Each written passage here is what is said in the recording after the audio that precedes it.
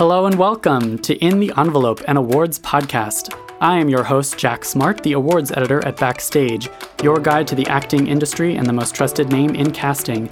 We're here to talk with some of the contenders of the 2017 Emmy race, who share their advice on the craft and business of becoming an award-winning actor. This season of In the Envelope is brought to you by HBO. Well, I believe in the social Darwinism of Hollywood and Broadway. I mean, really, if you put yourself out there and do your best with all this, show business will let you know if it wants to include you or not. There's no doubt of that. It's not, show business isn't shy. Hello, listeners, and welcome to episode 3 of In the Envelope. Perhaps my favorite episode yet? Am I allowed to play favorites? Yeah, I think that's fair enough. Okay, great. Given the guests that we've got on this week. Given the guests, we have 2 really, really amazing guests this week. Maybe you've heard of them. Elisabeth Moss is joining us first, and then Hank Azaria, both legends in their own right. Yeah. One is a 6-time Emmy nominee, and one is a 6-time Emmy winner. So we got the star wattage in this episode. Wattage, right? Yeah, star that works. watt. The star power. We really got the star power in this episode. Jamie, you were saying that your impression of Elisabeth Moss, given her body of work, was a little different going into this interview. Yeah, I thought based on the caliber of the projects that she's been involved in, she would be quite serious, quite earnest. But actually, I was surprised at how playful and enthusiastic she was. Totally. Really lovely, really great fun to talk to and very down to earth and things. And clearly takes her job very seriously and is very eloquent, but also very personable as well. Yeah, she's very accessible in talking about her craft and how she creates these characters. And right now, it's a very good time to be Elisabeth Moss because she is the leading character in Hulu's new drama, The Handmaid's Tale, which is sort of taking the world by storm with its all too relevant subject matter. And hats. She's giving a really great performance inside the confines of those iconic hats. In addition, she was just in a film that won the Palme d'Or at the Cannes Film Festival. And season 2 of Top of the Lake, which is a miniseries that she won a Golden Globe for a couple years ago, is back this year. In addition to, of course, the role that she's most well known for, Peggy Olson, on AMC's Mad Men, where she got 5 Emmy nominations. I'm thinking this year for The Handmaid's Tale that she's a definite contender. We really got into it with her. Yeah. Should we go straight to it? We should go straight to it. Let's do it. This episode is brought to you by HBO's original comedy series, Divorce, starring Sarah Jessica Parker and Thomas Hayden Church. Divorce portrays the experiences of a woman who finds that making a clean break is harder than she thought. For your Emmy consideration, an outstanding comedy series, and all other categories. Well, thank you so much for taking the time. I know that you are undoubtedly in the middle of a huge, epic press tour for this amazing new show you have. Yeah, I've been doing a lot. I bet. I know you did a lot of press for Mad Men and even for Top of the Lake, but this must be different as the lead in a series. What exactly does the campaign or the publicity aspect of Handmaid's Tale, what does that entail? There's a couple things that are different. One, you're sort of launching a new show. So there's obviously more to do there to just sort of make people aware of what it is. And then, I think being the lead of the show definitely puts more on your shoulders as far as the press that you should do. But for me, it's been, although it's, it has been a lot, for me, it's been rewarding in the sense of I'm very proud of the show. And so to be able to talk about something that you actually enjoy talking about is much better. Yeah. Yeah. Well, and going off of that, you are also the producer of this show, correct? Yes, one of them. Yeah. Yeah. And so how does that factor into the campaigning, especially campaigning for Emmy season itself? It really just factors so much into the pre-production, production, and post-production. Mm-hmm. As far as just the work, I've honestly been working on the show for over a year now because I signed on in April of last year. And when we wrapped shooting in February, we continued on in post up until, there's still, I they just mixed 10, Oh, wow. which, and then, so yeah, 10 isn't even quite done yet, but it's basically done. And then we immediately started sort of rolling right into season 2. So now so the second the post sort of finished on 1, pre on 2 has started. So, so now it just sort of feels like it hasn't ended. Right. I can't believe you can handle anything else on your schedule. You're also Top of the Lake season 2 is coming up, isn't it? Yeah. And you were in a short film at Tribeca Film Festival. I mean, you are everywhere at the moment. Yeah. It's been a good couple of years. Top of the Lake is coming up soon, and then I had another film at Tribeca as well called Chuck, formerly called The Bleeder, and and then I have another film at Cannes that I'm really excited about called The Square. So it's good. I think it always looks to people as if everything is sort of happening at once, but it's how it is. It's of course it's spread out. Sure. I mean, when we last spoke, you were in rehearsal. You were in previews for the Heidi Chronicles on Broadway as Mad Men was wrapping up. So you were somehow simultaneously rehearsing while doing press for that show. It does seem like, even though there are peaks and valleys in your schedule, that it seems that you're busy all the time, and that's just how it goes. Yeah, it has kind of been a pretty intense year and a half, 2 years, honestly. That was a crazy time. That was not ideal, doing press while doing 8 shows a week. Right. But you can't really pick and choose when these things happen. You just kind of have to throw all in and do as much as you can, and also try to protect yourself and make sure that you're able to do the work that you need to do. Right. Well, and I've always wondered, in terms of the Emmy, I suppose also for Tony nominations as well, but you get an Emmy nomination, or even before you get an Emmy nomination, do you decide, here's my plan of attack, here's exactly what I'm going to be doing to campaign for this award? Do you think of it as a campaign, and who do you work with to make that happen? I suppose you can think of it as a campaign. Yeah. I mean, for me, I work with, I have a fantastic team, and my publicist, Erica Gray, I've worked with for, I guess, 5 years now or so, maybe longer.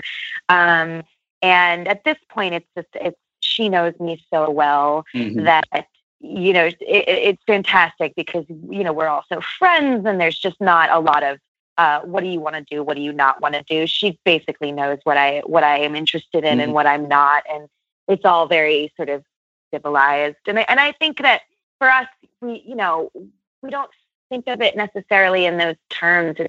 It's more about getting the word out about the show, and getting people to watch it and getting people to enjoy it. And then whatever comes from that is just the cherry on top, Gotcha. I mean, for me, the best work that I can do is there on the stage, or is there on the screen. That's the work that I put in, and that's the work that I enjoy doing the most. And all of the other stuff is important, but obviously, as an artist, is secondary. And that's why I have people who can worry about it for me. Right. So that I can worry about acting, which is what I really like to do. Exactly. Right. Like, it's nice to win a Golden Globe for a role, but it's even nicer if winning that Golden Globe means that more people will see that show, right?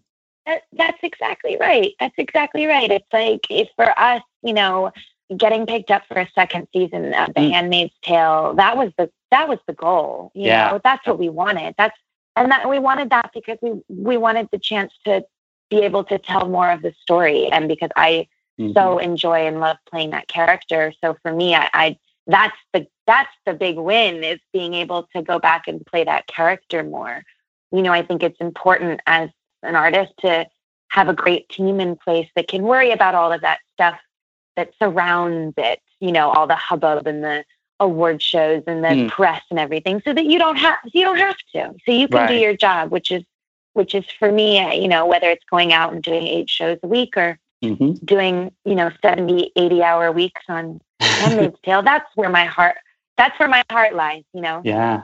Well, that's great. I mean, you've also, I'd love to get into it about Offred and who she is.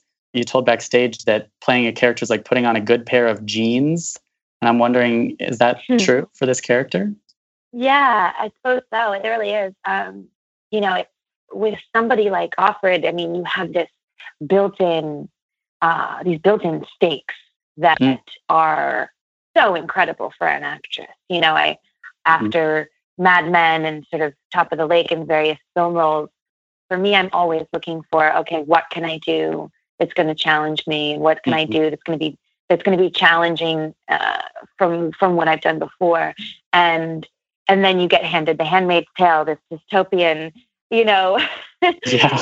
theocracy, totalitarian government, with the sort of these women enslaved and, your family ripped from your arms. And as an actor, you go, okay, yeah, that's challenging.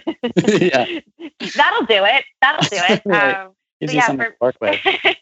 Yeah, it really does. It's such a step up challenge-wise to have these giant stakes that I have to deal with in every episode. And then also this feeling of now in season 2, we have so much left to say and there's so many more places that we can go. And it just seems like the field is kind of wide open, which is really exciting. Oh, I can't wait. Thank you. Yeah, it was a really this season was honestly every single script, every single episode. I sort of had thought that I had done my most challenging work in the previous episode. And then I would get the new script and be like, oh, great. Yeah, the stakes somehow. I was wrong. This is going to be the hardest one. Yeah. Well, and you also do a ton of really amazing voiceover work in this series that it feels unprecedented. It's not a complicated trick, but you are there on camera and you're not speaking a word. But in voiceover, Offred is narrating her actions and what she's seeing and what she's thinking. And you've said that you've lined up each piece of narration with each shot. So I'm wondering, how do you get in the same mindset in the recording studio and then on camera for each specific moment? Yeah, I actually find that the whole voiceover process was extremely helpful for me. When we did the first episode, we recorded, it was the only time that we recorded the voiceover before we shot. After we started shooting, we refined the process because I felt that it was important to shoot first and then do the voiceover afterwards. But it was actually very helpful for the first episode because I sort of started to find June in that little dark studio. And I got a chance to kind of practice, for lack of a better word, and try to explore who she was before I got on camera. And then I just found that the voiceover was also extremely helpful in the sense of, here you have, in a scene, you're always supposed to be having some sort of inner life. I mean, you're not supposed to be just standing there like a statue. And for me, I had this beautiful voiceover written out in the script that I could memorize and I could listen to or say in my head as I was doing a scene. So it was kind of perfect for me as an actor because, I mean, what's better than that? Having this sort of inner life written out for you on the page. I mean, it was fantastic. So between that and the book and using whatever inner life or, first person narrative that was in the book, I found it all kind of extremely helpful. And then, I treated every voiceover as if it was, a shooting day or an acting session. It wasn't just for, there's a difference between that and ADR, when you do the post-production looping sound. For me, voiceover was very different. I usually stand up for ADR. For voiceover, I'd sit down. It was like acting without a camera. I mean, I really tried to make sure I was giving it as much of my heart and soul in a recording studio as I would if I was on camera. And I think that that is why I think you can hear that, which was my intention. Gosh, that's so cool. I want to ask you some rapid fire questions, and you can answer from the gut. Okay, you got it. All right. Who is your favorite actor right now? God, but I don't know why I just totally blanked. Loving. I mean, I always say Marion Cotillard because I just think everything she does is absolute genius. Excellent. Yes. Wonderful. Last TV show you watched, I guess, other than Handmaid's Tale. Oh, I'm watching 13 Reasons Why right now. Oh, cool. Okay. Well, and my next question is, when was the last time you saw something in a TV show that made you just sit up and go, wow, like that is an amazing performance? Oh my God. The thing is, there's so many incredible performances on TV right now. Sure. I would have to say Jessica Lange in Feud. Yeah, cool. I mean, there's literally nothing better than that woman and that part. I mean, it's like, the whole thing is just incredible. And by those last couple of episodes, I don't know if you've seen it. Oh, yes. Man, oh man, what she does, the vulnerability, oh my God, the fragility that she brings to this woman who is generally known to be the coldest, harshest woman in history, in cinematic history, and she just makes her this like wilting, beautiful flower. Oh, I can't. I could go on and on. I know I feel like we are not worthy of that performance of Joan Crawford herself. It's so true. I agree. And I also want to see like 10 more hours of just Jessica Lange playing Joan Crawford. Well, and for me, that show, I miss Mad Men so much. And I miss like the feel of Mad Men and the era and the costumes. And so for me, that show kind of filled that gap for me a little bit. Oh, absolutely. I mean, for actors or theater people, I mean, it's ridiculous. It's like fabulous broad actresses in amazing costumes, divas. Like, I mean, the whole thing is just like, you can just eat it up, eating it up. Yes, that's the best. Well, and so going off of that, this is such a broad question, but what is great acting to you? I think great acting is telling the story that the writer intended to tell, I mean, that's all it really is. That's why I look for good writing, because you can only be as good as the writing is. And, I don't think there's anything that defines a good performance or a bad performance, or good acting versus bad acting. There's so many different ways that you can play a role, but for me, it's the writing that the writer wrote is what is on the page and what is intended. Do you feel that when you watch? Are you feeling what the writer intended you to feel? And that to me is what good acting is supposed to be. Yeah.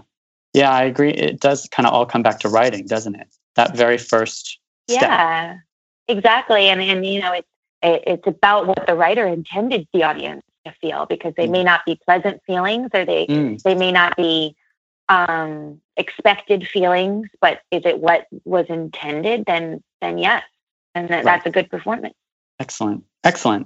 What about, last question. Your number one piece of audition advice for actors who want to star on television or even win an Emmy Award? Gosh, there's so many I could give. I would say the number one piece of advice that I ever received was from Jane Campion for Top of the Lake before my audition. I talked to her on the phone, and she said to me, "Don't worry about hitting the bullseye, just get the dart on the board." And for me, that was the greatest gift she could have given me, because it sort of released any anxiety that I felt. I was still really nervous, but it just made me feel like I wasn't trying to win a Tony in that audition. I was just trying to give an approximation, a sort of a dart on the board of what this character might be.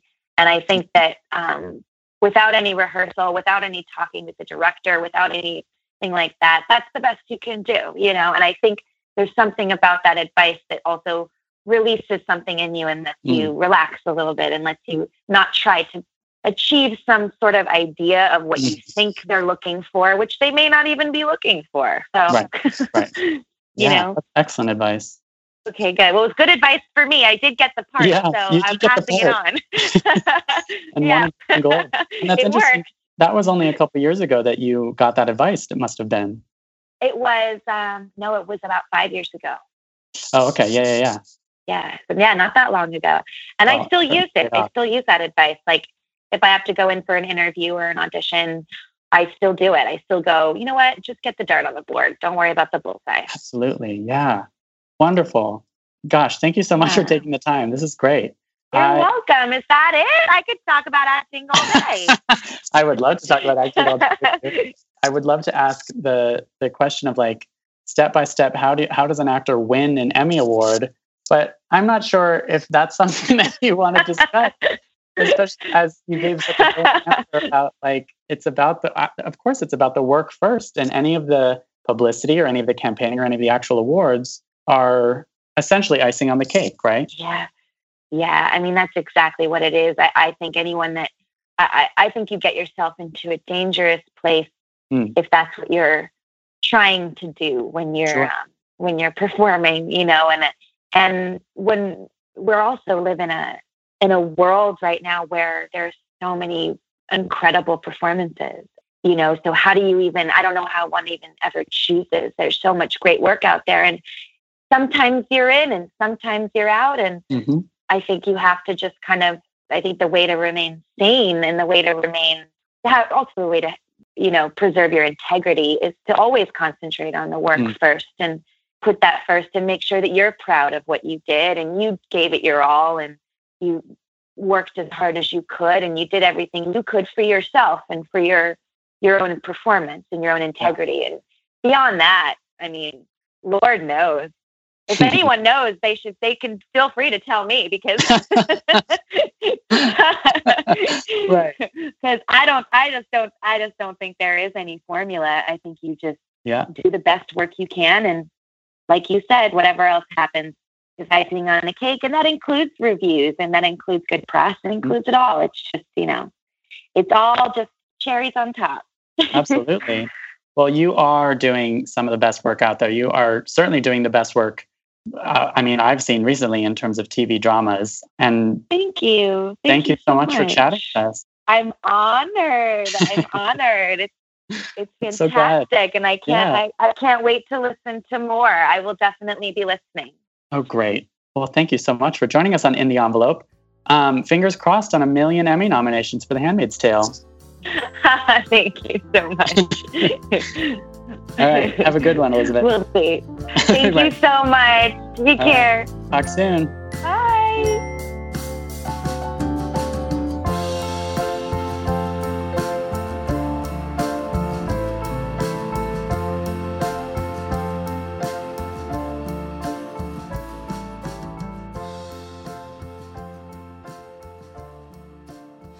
This episode is brought to you by HBO's original drama series, The Leftovers, starring Justin Theroux and Carrie Coon.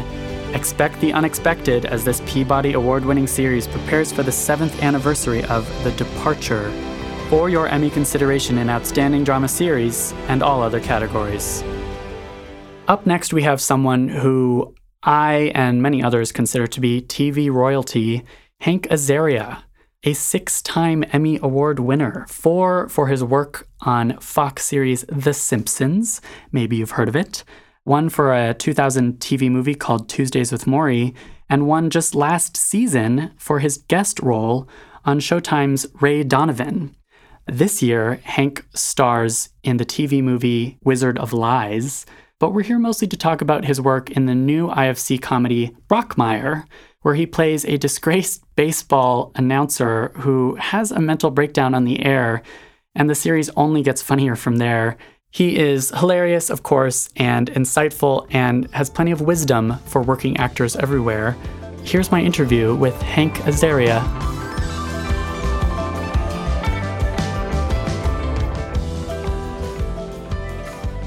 I would love to hear first about Jim Brockmire. Who is he? How would you describe this man you play in your IFC series?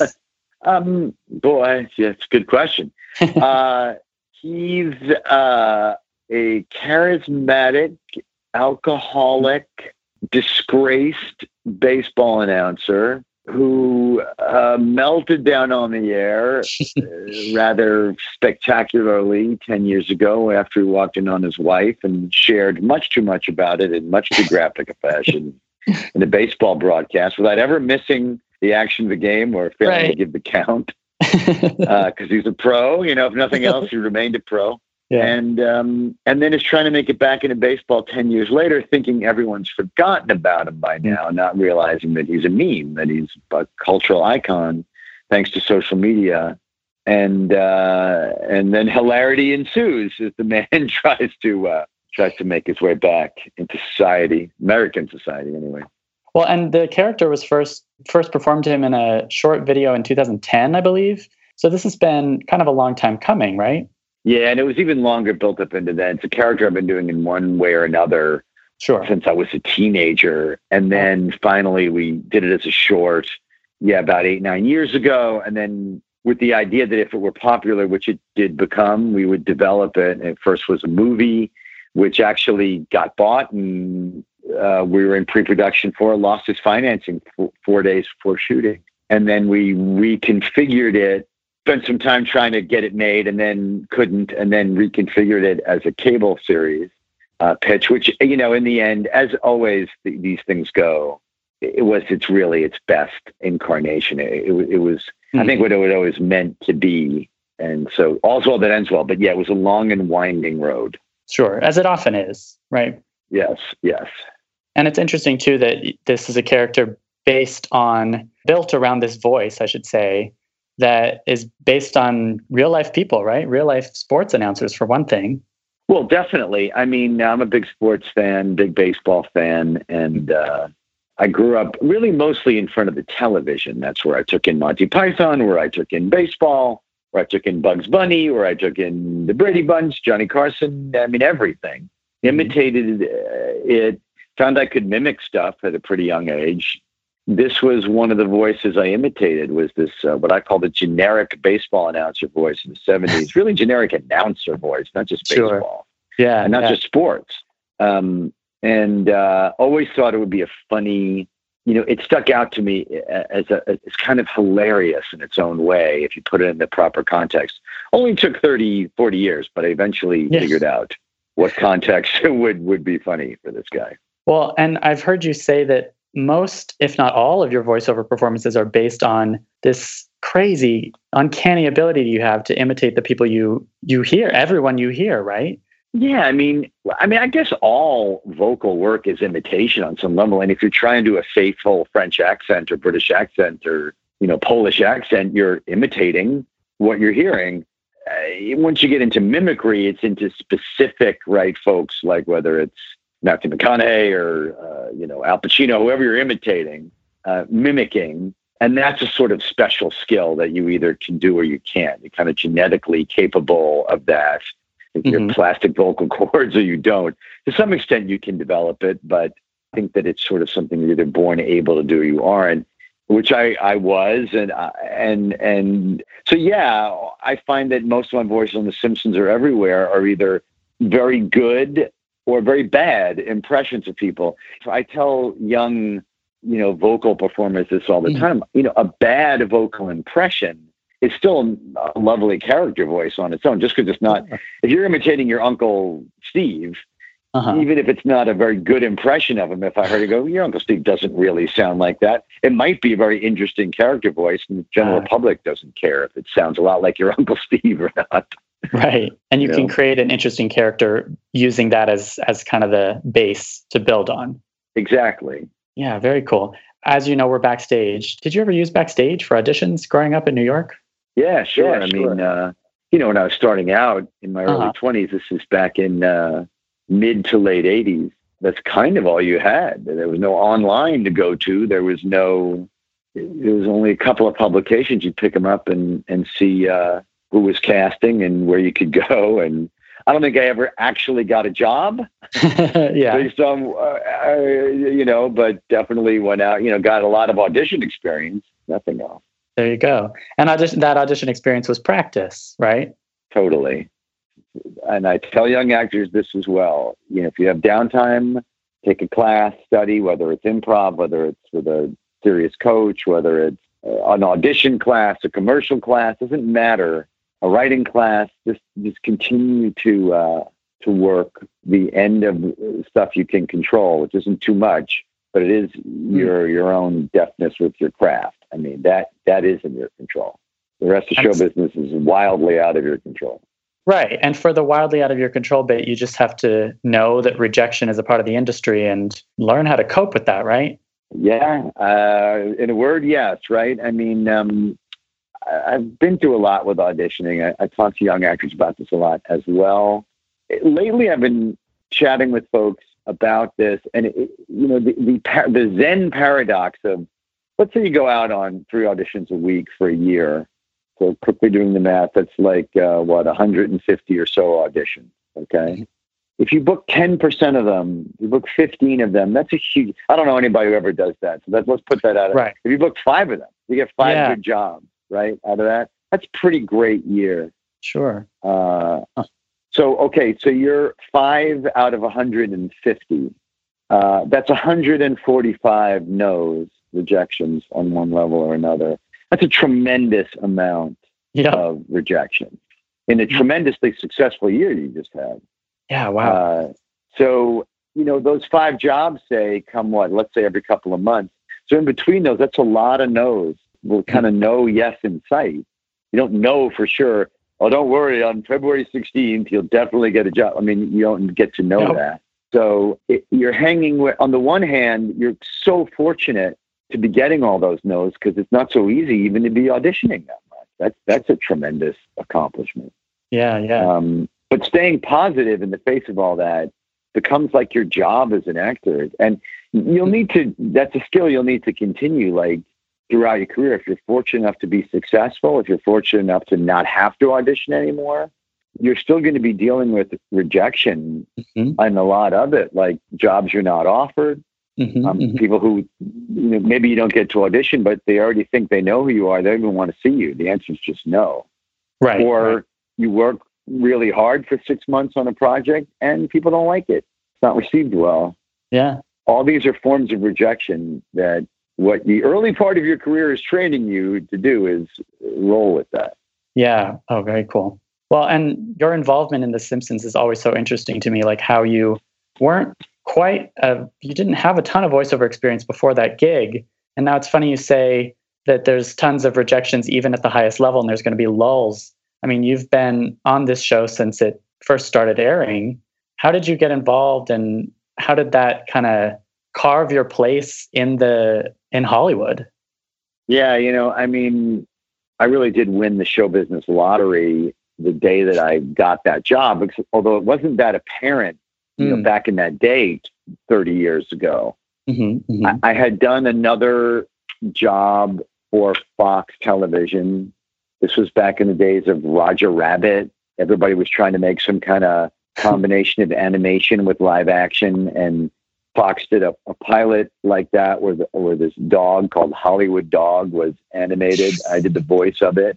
That was a failed pilot that never saw the light of day, but Fox became familiar with me because of that, and there was an open audition it was an open call like you would read in Backstage, but it was an audition for the voice of Mo the bartender, and because the casting director had heard of me from that, I went in and read for it and got the job. But that was, it was a voiceover gig in the early days of Fox. You never knew that any show was going to last, let alone last for 30 years. Right. It wasn't until about a year or two into The Simpsons, that they made me a regular.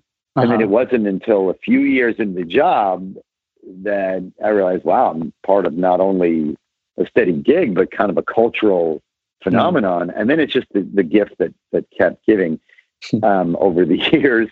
Yeah. And I learned a ton, especially from all of them over there, but especially from Dan Castellaneta, who does the voice of Homer and others, and Harry Shearer, who does Mr. Burns, and many others. Those guys were such master craftsmen of doing vocal work that, watching them do it for years and their commitment, and how, on the one hand, it was very easy for them and they had a very light touch. On the other hand, they were very diligent about how they went about things. Not to mention for a voice guy, which I am, but didn't even know I was. Right. It was it's like a lab. It was like every week I was called on to do 2, 3, 4 new voices year after year. And it's like an incredible training ground for a vocal character actor. I mean, right. So whatever skill I had got really honed, doing that. which is true of a gig where you have multiple characters to play. You have one gig, but multiple characters. Yeah. Then I found that, then having done that for a few years, then studying with Roy London really kind of deepened that was sort of all about for me being myself, not being a voice or not being funny, but just kind of being myself on stage, which I was much more uncomfortable doing than, doing the voice of Chief Wiggum or something. But when I started, to combine those two skills of bringing myself to a role and then also providing an amusing voice for it, that I found, I even found my Simpsons work, my vocal work got funnier, got better. And to bring the conversation full circle, that's really what I feel like I'm getting into with Brockmire. It's a funny voice, it's a fun imitation, and it's funny just to listen to. But I feel like the work I did with Roy and the acting work I've done for 30 years, I get to really kind of bring all that to bear. It's very satisfying on that level. Absolutely. I mean, the show is hilarious, and you have these really hilarious zingers, but it's also, he is very much a real grounded character, and there's some really dark, uncomfortably dark elements to it. So I hear what you're saying about you're bringing the personal to it at the same time that you're able to not hide behind a voice, but use a voice to get at that truth. Yeah, or sometimes both, and I was fortunate enough to hook up with a really wonderful young writer named Joel Church Cooper, who kind of saw more depth and darkness in it than I did even when I created the character.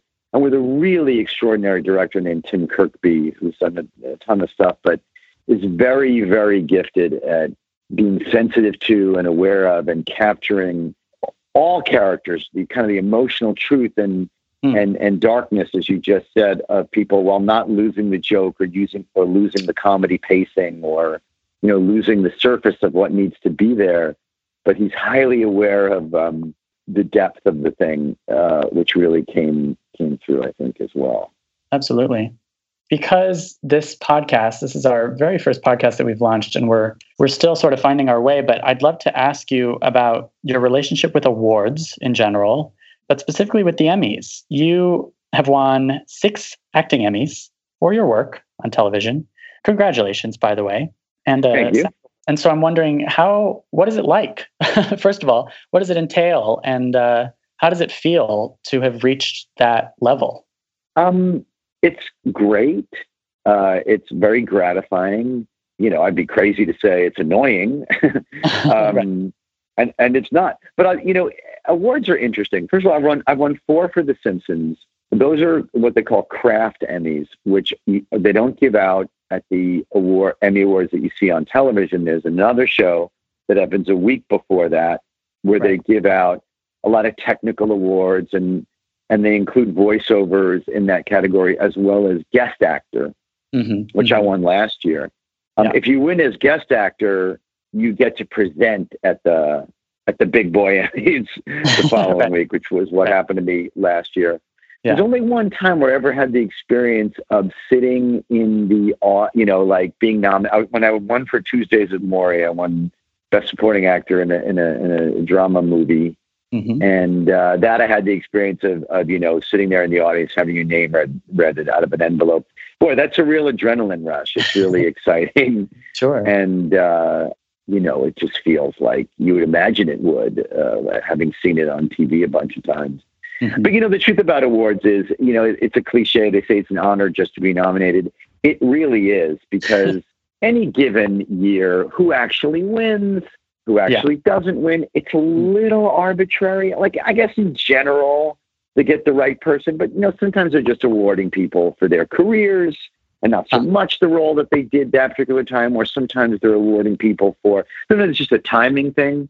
Like, well, that just came out more recently, so it's more fresh in people's minds. Sometimes that has a lot to do with who actually wins, or just who had a better press campaign going into the thing, who got more exposed and who had a better story leading into it. It's kind of like the MVP award in sports. It's generally a meritocracy, but it also has to do with the moment and things that besides the actual performance. Then you kind of get into this argument like, well, can you actually really say what's better? Like, how do you actually compare the apples and oranges of one performance to another?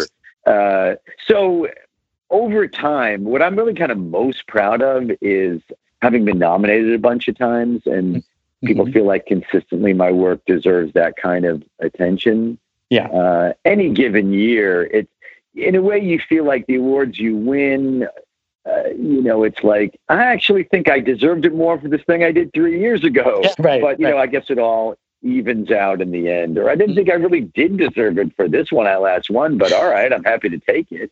Right.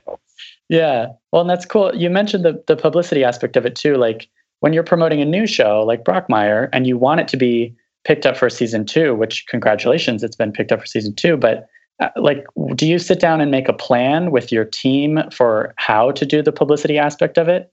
Yes, absolutely. Publicity like that is a commodity. It's part of your job. It's absolutely what you owe the studio, the network, and yourself. I mean, awards bring attention to a show. So partly from being like personal victories. I mean, they're meaningful from a business standpoint. I mean, if like Brockmire won, 3 Emmys, yeah, I promise you our audience would enlarge, which is a big deal, for advertisers and the network and all kinds of things. So it's part of, the show business machinery. And you need to honor it by, doing your part and promoting it as much as you can. I mean, it's also personal and personal glory and blah, blah, blah. But it's a business. Absolutely. Well, and maybe this is too broad a question, but how can a backstage actor or how can any aspiring actor win an Emmy? Like, what is the step-by-step process needed to get to that point? Well, I'm pretty sure, first of all, you definitely need to be working in television. So that would be definite. But, that was a fairly glib answer, but it's all, to me, a career is about next indicated step and kind of getting to the next level, So the first thing is, for a backstage actor, it's getting out there, getting seen, learning your craft, controlling the things you can control, like I said, which is where you study, how you improve, getting auditions. Like that was a big threshold. Like we were saying in the beginning of the conversation. I mean, even being in a position where you're being rejected 100 times in a year, that's a huge accomplishment to get out there and be seen that much. Absolutely. That's kind of phase one. Get an agent, get out there and get seen, then getting jobs, then getting good enough at your craft where you're getting singled out and getting better jobs and getting the kind of roles that might get considered for an award. I skipped no step in my career. I wasn't like walking around at age 22 and got plucked out and, starring in the next big movie. I got a line here, got a line there, got a recurring role, got some guest spots, did a bunch of pilots, never saw the light of day, finally got on a series, wasn't great, but at least I learned a lot, worked consistently. I had a few key breaks along the way, but, I was ready for them, right? What's the saying, the old Chinese saying, luck is where preparation meets opportunity. Absolutely. What you can control is the preparation, and all you can do is kind of focus on what you can do, what's within your reach that day. And if you do that for enough days in a row, eventually you may find yourself with a nomination. That's excellent advice. I'm sure if actors follow it, they will be on that Emmy stage in no time. Or they won't. Or they won't. And, that's okay too. Well, I believe in the social Darwinism of Hollywood and Broadway. I mean, really, if you put yourself out there and do your best with all this, show business will let you know if it wants to include you or not. You have no doubt of that. It's not, show business isn't shy.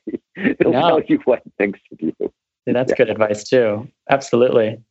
I'm going to ask you a couple kind of rapid fire questions that you can answer from the heart. Are you ready? Yeah. All right. Who is, as of this moment, your favorite actor? Bryan Cranston. Ooh, wonderful. We might be including him on this podcast as well. Oh, cool. He's an awesome, not only is he a great actor, he's a great guy. Cool.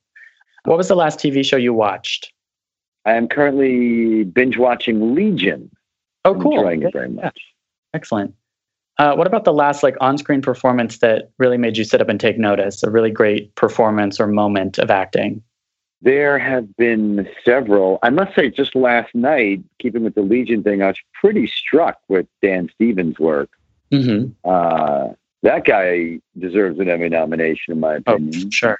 Oh, I have I'll answer that question self-servingly by plugging 2 projects I'm in. Sure. I have a movie right now. I have a small part in a movie called Norman with Richard Gere, and Richard Gere's work in it, I must say, is kind of breathtaking. Cool. And I was also fortunate enough to be in this HBO movie about Bernie Madoff called The Wizard of Lies. Mm-hmm. Mm-hmm. And De Niro, Michelle Pfeiffer, Alessandro Nivola, and Nathan Darrow, all of who play the immediate Madoff family, are all stunning in it. Really stunning. Wonderful. They're incredible. Yeah, I'm so excited to That'll see. be on May 20th. Well, and so what is great acting to you? I'll answer the way my late great actor, teacher Roy London, would answer that. He would say that great actors, they are willing on a stage or on camera to share their honest selves, to be really authentically who they are in front of people, which sounds like a simple thing. But like I said, for me, I was comfortable. I became an actor because I wanted to be other people besides myself. I wanted to imitate, others, Woody Allen, Al Pacino, De Niro, Steve Martin. I wanted to mimic and imitate, and I found I could mimic them rather convincingly. So that's what I wanted to do. Much to my chagrin, I discovered that to be a good actor, let alone be a great actor, you needed to kind of share yourself honestly in front of people. And I was very uncomfortable doing that. I had this kind of deep-seated belief that not only was I not comfortable doing it, and I was afraid to do it, but I had a belief that it was uninteresting. But, De Niro is interesting. Who am I?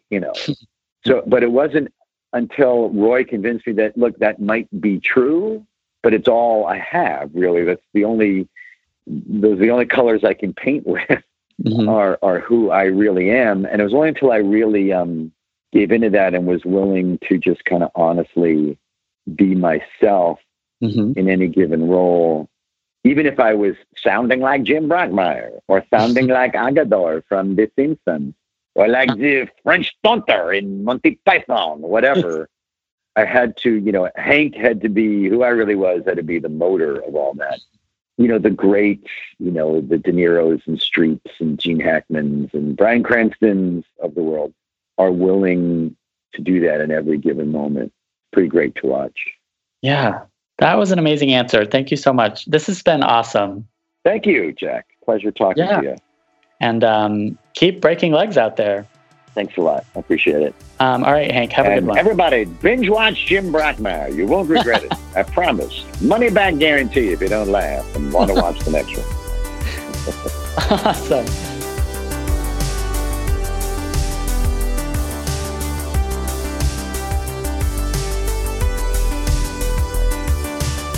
So who knew that the key to winning multiple Emmy Awards and to being considered TV royalty is be your authentic self. Yeah. As much as possible, right? Yeah, that sounds easier said than done. Absolutely. As with all of the advice we've heard so far. But I suppose it comes with the confidence of winning 6 Emmys and being on a huge show. And like Hank said, just putting in the work and facing a lot of rejection and putting in your paces. It helps that he was on one of the most successful television shows of all time, of course. But he'd paid his dues by that point. That's right. He'd done an awful lot of auditions. Yep. Well, I'm really glad that we got one of the kings of voiceover onto our podcast. Yeah. And heard his dulcet tones over the sound of the airwaves, because that guy is really something. Yeah, really close to my heart. Yeah. That subject matter. So absolutely. Between him and Elizabeth Moss. This was the voiceover episode. Oh, yeah. This is so great how different themes keep emerging in each episode. I certainly didn't start out It's almost like we didn't plan it. And if any actors do become successful as a result of listening to this podcast, please we'll take 10%. Well, let us know, and we will have you on next season of In the Envelope. Reese Witherspoon, if you're listening, please come on the podcast.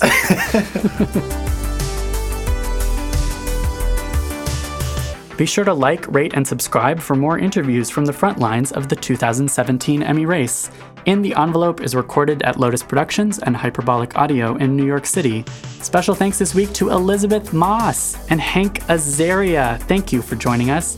Thanks, as always, to producer, editor, and all-around podcast whiz, Jamie Muffett, and to the team at Backstage, the most trusted name in casting. Peter Rappaport, Ryan Remstad, Jesse Balashek, Francis Ramos, Rawan Al-Khatib, and especially the incandescent Casey Howe. Thanks so much. For more awards and industry coverage, head over to Backstage.com. Thanks for listening, guys. Tune in next week for another glimpse in the envelope.